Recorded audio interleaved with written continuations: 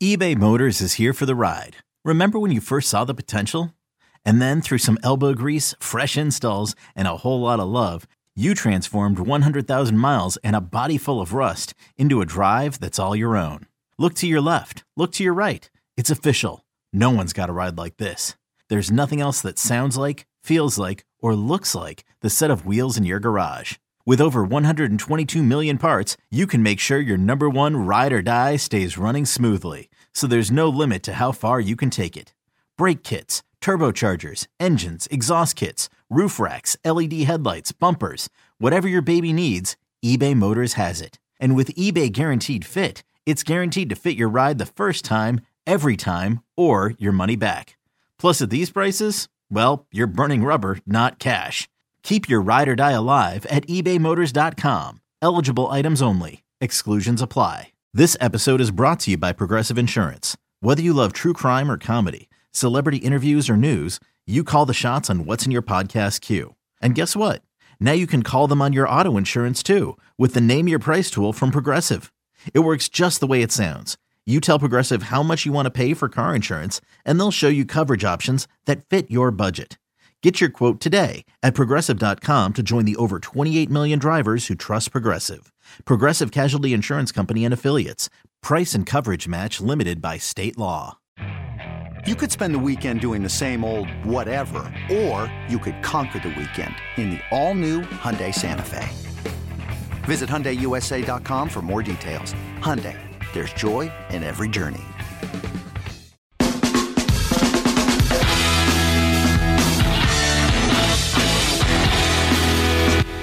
And we're back here on Inside Black and Gold. Make sure to hit that subscribe button wherever you get your podcast. You can follow me on Twitter at Jeff_Nowak. You can follow Steve at Steve Geller, WWL. And we're going to get into this. I want to talk about Juwan Johnson.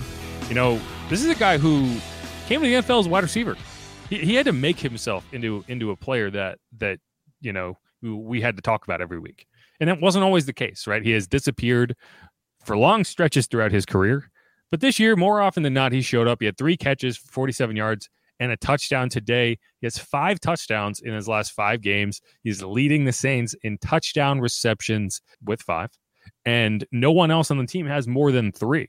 Good for him. You know, he's a guy who should be a weapon, and he has turned into one at this point in the season. Definitely something that none of us saw coming. And I think there were even some concerns like in training camp, you know, his roster spot definitely wasn't guaranteed, I would say. I mean, yeah, there were people saying like, oh, Lucas Krull's going to make it and we're going to bump Juwan Johnson. I wasn't one of those people. But, no, you know, I was just saying, though, yeah. I remember hearing it. Right. It wasn't anything that was guaranteed. He was definitely, I wouldn't say it was on the bubble even, but there was some talk going into camp like Juwan Johnson's spot is definitely not solidified, obviously. Let's put it this way. If he had a bad camp, there was a reality where he got cut. I think that's a good way to put it. Is like right. His spot was not guaranteed. Like if he had laid an egg in camp and he just didn't look good, you could have feasibly seen him missing the roster, but obviously it didn't happen. He had a rough set of OTAs. Like I don't think he looked great until camp started. But you know, and he's really shined since. You know, a lot of his production may have come in quote unquote garbage time. You know, he had the 2 touchdowns against the Cardinals. He had that late touchdown against the Ravens, I want to say. Yeah. Today, that was obviously a meaningful touchdown. He had that catch on 3rd and 1, or I think it was 3rd and 1 early in the game when the Saints were getting really aggressive. And I think that really set the tone for how they were going to attack the Rams in this game. And it's just good to see. Yeah. A guy that, too, he talked about, I think it was when we were at that week in Green Bay, the fact that was a whole new world for him just because it's something obviously he had never done before. And just the mental part of being a tight end was just so much more intense than he even imagined. What does it mean to get back on track? Feels good. I mean, anytime you get a win, you come back in the locker room, you got guys dancing, guys, just gelling together. But definitely when you have the offense clicking, you got the defense, making stops, it always feels good to, you just got to keep going. That's pretty much the main thing. Keep the main thing the main thing. You're making your catches count. You lead this team with 5 touchdown receptions. What does that mean? It was never about me. I mean, that's all I'm going to say. That's how I've always been. It's always glory to God first, but it's always, to my teammates, is doing it in service to them. I play for them pretty much, so it was never about me. I think that's like the biggest thing. about this whole team is that we got a whole bunch of guys who aren't playing for themselves individually, and that's when success comes. Just playing for the other guy across from you. Me and Trout said before the game started that I'm playing for you and he's playing for me. So that's just the biggest thing about the whole thing, just playing for each other. But a lot of talented players on this offense to lead this team in receptions has to mean something. Yeah, it's something, but like I said before, I'm a guy that doesn't really harp on like personal achievements. It was never about me. I just work hard so I can, so we can win, and we can win Super Bowl, win championships, divisional stuff. It was never about me. Appreciate your time. Absolutely. Juwan Johnson, back to you guys in the studio. That touchdown penalty kind of boxed out. Yeah. I mean, this is like Mike's route right here. But since Mike's gone, I kind of like taking that role of being like that box out guy in that certain position. So it was kind of like a box out position and kind of like doing my thing, like playing basketball. Yeah. Mike's done it well for so many years, and so just watching his film and kind of emulating that is kind of like the biggest thing. So yeah, just all I had to do is make the catch and use my big body. Do you get pointers from Mike on that route? Like, he can tell you if he... Well, I mean, it's just all about watching film. I mean, like I said, he's done a great job running the route. He scored on the touchdown in Tampa, so it's like it's nothing different from what he does, and so I just have to do the same thing. He's so successful at doing it, so I'm just like doing the same thing. Yeah, so that was obviously Juwan Johnson talking about his game. I did think it's interesting that he's saying, "Oh yeah, that's Mike's route," right? Right, because. I've always said like Mike basically is a fast tight end. Like obviously he doesn't line up at the Y, but the way he plays throughout his career is like, yeah, you use that body, you box people out, you get open, you make the catch with strong hands, and that's what Juwan is able to do. What he needed to be able to do was become a better blocker, and he's becoming. I still think he has some work to do as a blocker, but he's gotten good enough that you can keep him on the field. And when you have him on the field, he can be a weapon, and that's what he was in this game. Yeah, there's no doubt that Johnson's been one of the brighter spots on this offense this season, and I didn't think his contributions would be this large this year. And even though things haven't been pretty at times or perfect, at least, there's more reason to believe that Johnson's going to develop even more into this role as he gets more acclimated as a tight end. This year alone, he's had 1, 2, 3, 4, 5, 6, 7, 8 games now with at least 30 yards receiving and multiple catches. And the consistency is what you want to see. He's a tight end. Tight ends are never going to have gaudy numbers week to week unless you're a Travis Kelce or George Kittle, but you just want them to be involved and you want them to continue to be a consistent threat. And that's what he's been. And especially in the red zone, in touchdown scoring areas. And that's a good thing. So his stats on the game, 3 catches on 4 targets, 47 yards and a touchdown. He's got about 45 targets on the season. He's going to blow away all of his career high numbers. He already has in touchdowns. He had tied his career high with 4. Now he has 5. And so, the guy you keep looking at and saying, poking him with a stick and saying, do something is Adam Troutman. He actually had some involvement today, but I think it's pretty clear that, this is Juwan's role in that, flex tight end position, and he's not giving it back. Yeah, I would agree that totally. There definitely seems to be more of that chemistry, that bond with Andy Dalton and Juwan Johnson than Troutman. And I don't know what Troutman's deal is. I know obviously he had that concussion early on that he was coming back from, but just hasn't really assimilated into this offense. He's had a catch here or there in games that, have maybe made your eyes pop a little, but just nothing really consistent from him. No, he's Josh Hill. Right, like what you were hoping, weren't expecting Josh Hill as a blocker. He's been fine as a blocker. He hasn't been great, but I mean that's what you have in Adam Troutman. Now you don't trade up into the 3rd round and pick Adam Troutman expecting him to be Josh Hill, right? So that's a miss. But I mean that's what you have, right? You have a young, cheap blocking tight end, and that's going to be his role. I think we can all just accept that. We don't need to go in every offseason saying, well, maybe Adam Troutman can suddenly be a weapon in the passing game. It's not going to happen, but he can be a consistent blocking tight end. It's one of the reasons I think you're comfortable releasing Nick Vannett, which happened this week, because that's his role, and it's not the sexiest role you can have, but that's what he is. And Juwan Johnson is going to continue to be the downfield weapon at the tight end position. I think that is a positive for the Saints. And, anytime you can define your role, I think that's a good thing. They could end up playing the whole shuffle game too, though, with Vannett and bring him back. Oh, I think they will. Him too. I mean, he took a pay cut to stay here. Yeah. So, like, he wants to be here. And he was already, I'm sure his pay cut was taking him down to the minimum. So, in this instance, he's the guy who gets waived, right? Like, that's why you want him at the minimum, so that when you bring him back, you don't have to figure out the money, right? You're just, okay, you're signed at the minimum. We're going to waive you. We're going to bring you back on Tuesday. Don't go anywhere. Don't pack your stuff. You know, whether he might come back in the practice squad, who knows?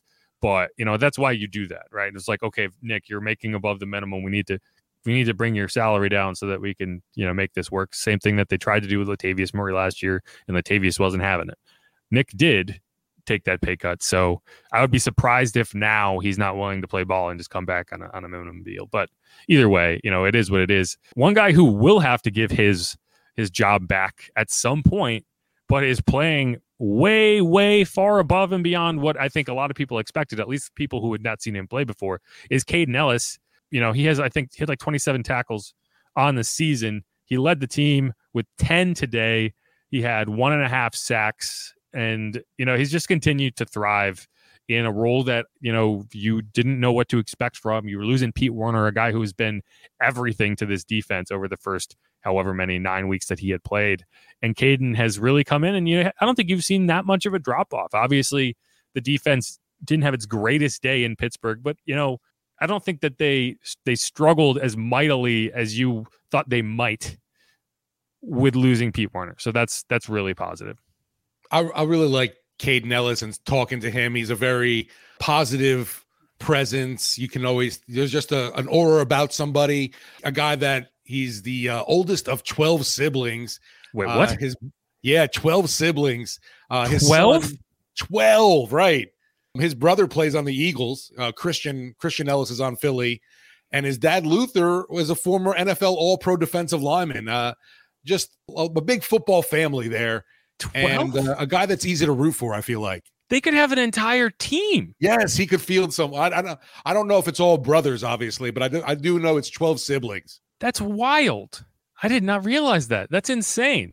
Anyway, I'm just blown away. What's funny about what do they all have great cheekbones? I don't know. We'll have to get like a big family photo to look at. What's funny, talking to him previously, he had said that, you know, he didn't get recruited by a lot of schools because he desperately wanted to play quarterback in college. And he told some coaches that he didn't want to play defense. And now look at him, which is amazing. He wanted to be a quarterback. Well, yeah. And he's also, you know, he's another Utah guy. He went to school at Idaho. Another day is here and you're ready for it. What to wear? Check. Breakfast, lunch, and dinner? Check. Planning for what's next and how to save for it? That's where Bank of America can help. For your financial to-dos, Bank of America has experts ready to help get you closer to your goals. Get started at one of our local financial centers or 24/7 in our mobile banking app. Find a location near you at bankofamerica.com/talktous. What would you like the power to do? Mobile banking requires downloading the app and is only available for select devices. Message and data rates may apply. Bank of America NA, member FDIC. But, you know, I think what DeMario, we asked DeMario about Kaden's performance, and I think, you know, his answer kind of summed it all up pretty nicely. Oh man, 5'5" has probably been for the last couple years the best kept secret in the NFL. We knew what type of player he was, and now he's getting that opportunity and he's showing it to the world. I don't know if anybody's shocked when they watch it in our building. I'm sure he's shocking a lot of people who didn't know, but just give it time. He's going to be on everybody's radar. Yeah, and I mean, I think he's a guy who struggled to stay healthy early in his career. You know, I think he would have gotten an opportunity before now if he had been able to stay healthy, right? He's been on the team forever. It's not like he's heading in. This is year 4. Right. It's not like he's a new face and you're like, wow, I can't believe we never got to see him before. He hasn't been healthy. Yeah, he's kind of like Chase Hansen. You know, like every year it's like they bring him back because they clearly like him. But, you know, prior to this year, he just hasn't been able to stay on the field, and he has this year, and I think he has earned himself some money. Right, like that's the thing. You're looking at a guy who's going to be a free agent, and you're putting really good tape out there. And who knows, you know, maybe he gets a decent contract lobbed his way by a linebacker needy team. But, you know, and the Saints have a pretty good pedigree of establishing linebackers. So, you know, it's just good for him. He's worked hard. He's always been there. You know, I think he's a very, very underappreciated piece of this team. especially because, they don't really run the Sam position out there. So even though he was technically the starter at the Sam, you're only getting like 8-12 reps a game. So just proving he can do it at will, I think, is really positive because, the Saints are that team that signs him. And DeMario Davis isn't going to play forever. And there's a scenario where maybe, DeMario calls it and you move Pete Werner over to the mic and you have Kaden in at will. I'm obviously going way down the road here, but the fact that that's now on the table is good because this is a team that I've criticized it for not having a lot of depth that you could see stepping into a starting role. And, it's good to see that they at least at linebacker have that. This is what you love about the NFL too. Kaden Elliss, 7th round draft pick for this team, and has easily outperformed 3rd round pick Zach Baun. It doesn't matter where you were drafted. It's all about, what you're doing now. And I just impressive to see a guy like that being able to outperform his draft status, I guess you would say.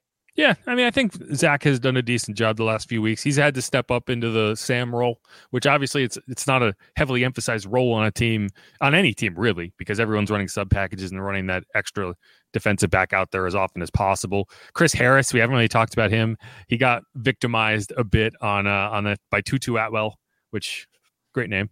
64-yard, I think, touchdown. I believe that was Tutu's first career touchdown, too. It was, and he was going about 21.5 miles an hour, according to Next Gen Stats. I think that's something that, from a defensive game planning perspective, it's something you have to be aware of because I think Chris Harris is a solid nickel cornerback, right? He's a guy who's always played inside, and that's where he is at his best. Earlier in his career, maybe you could have moved him outside and he could have held up. He is not a guy you want to see trying to run with someone down the edge of the field, particularly not a guy as fast as Tutu Atwell. And yes, the speedy Tutu. And it's clear the Rams saw that matchup and they wanted to get him out in space and see if he could run. And they were able to take advantage of it on that one play, which came right after the Saints drove and kicked a field goal. So they held the lead for a solid 14 seconds. And the Rams were able to get a couple more looks like that. They weren't able to take advantage. Matt Stafford missed, Skoranek later in the game on a similar play. You had Chris Harris trying to chase him to the edge of the field. And so I think that's something from a game planning perspective, you need to be aware that teams are going to try to do that, especially teams with burners that they can push, they can move into the slot and kind of get creative because other teams are going to try to do that. Yeah, I missed that complete touchdown by Tutu because I was watching the special teams coach, Darren Rizzi, laying into Will Lutz. And I was trying to see what it was all about. And I'm assuming is because he didn't kick the ball far enough for a touchback on the Rams. But I couldn't make it out. And the next thing you know, boom, that one play, and the Rams were in the end zone. And I was like, wait a minute, what's going on? But really, we've seen the Saints being victimized on these quote-unquote shot plays, the big plays downfield, and that was just another one that I was hoping was not a thing, that was going to continue in that game, and thankfully did not. Yeah, I think it was just a well-designed play by the Rams, right? They were able to get the matchup they wanted and take advantage of it. It was a good throw. Guy's just really fast. There's not much more complicated to it than that. Tyron couldn't get over the top in time. Kind of like the Laviska Shenault TD that happened? No, completely different. Okay. Because that was a screen. Yeah, like I said, I didn't even see the 2-2. I have to see the replay. Oh yeah. No, this was a go route where he completely outran Chris Harris and Matt Stafford put it over the top. Laviska Shenault was a screen that PJ Williams came up and missed the tackle, right? And then he got outrunning, and I'm sure he was going pretty fast too. But just a completely, it's different. Still a big play. Still a play you can't let happen.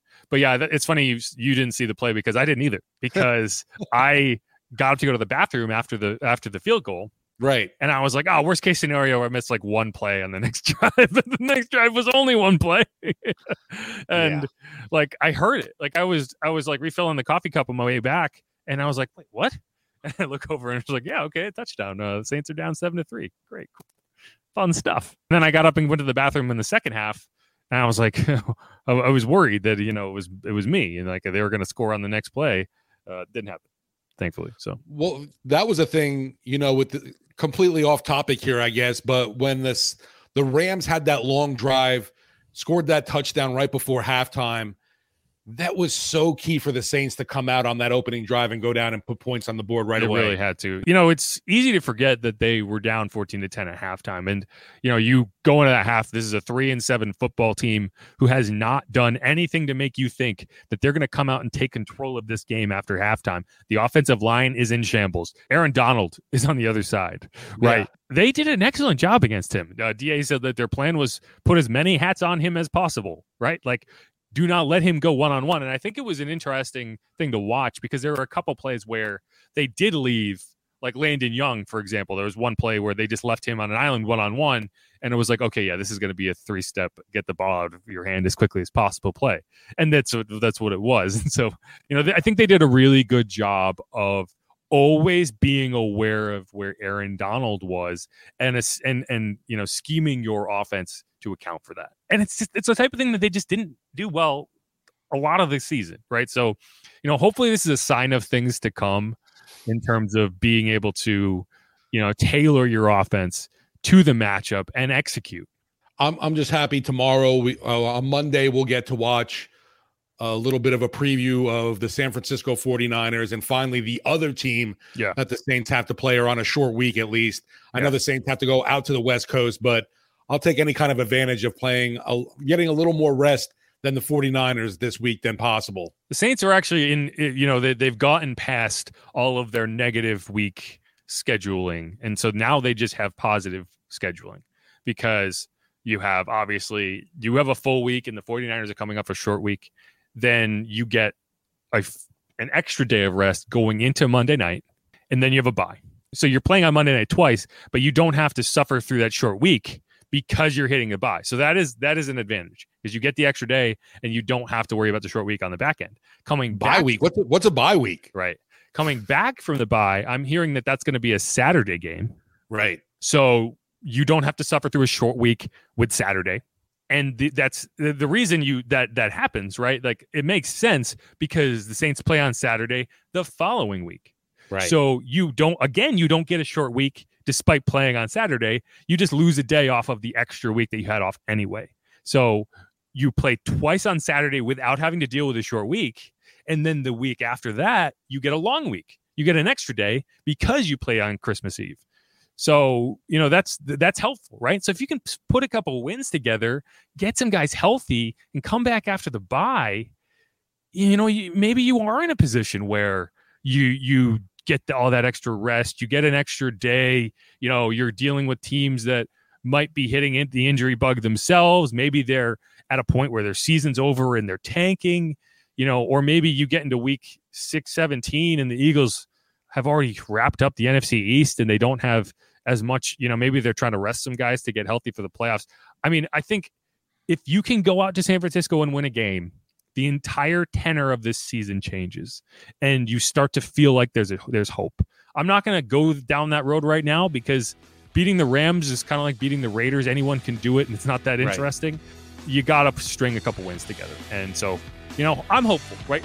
I don't see there being any benefit in being just constantly negative, like so many people that follow me on Twitter seems to think. I think that you look for reasons to be optimistic. Otherwise, why are you here? So that's what I'm doing right now. Well, we're on the Saints payroll, remember?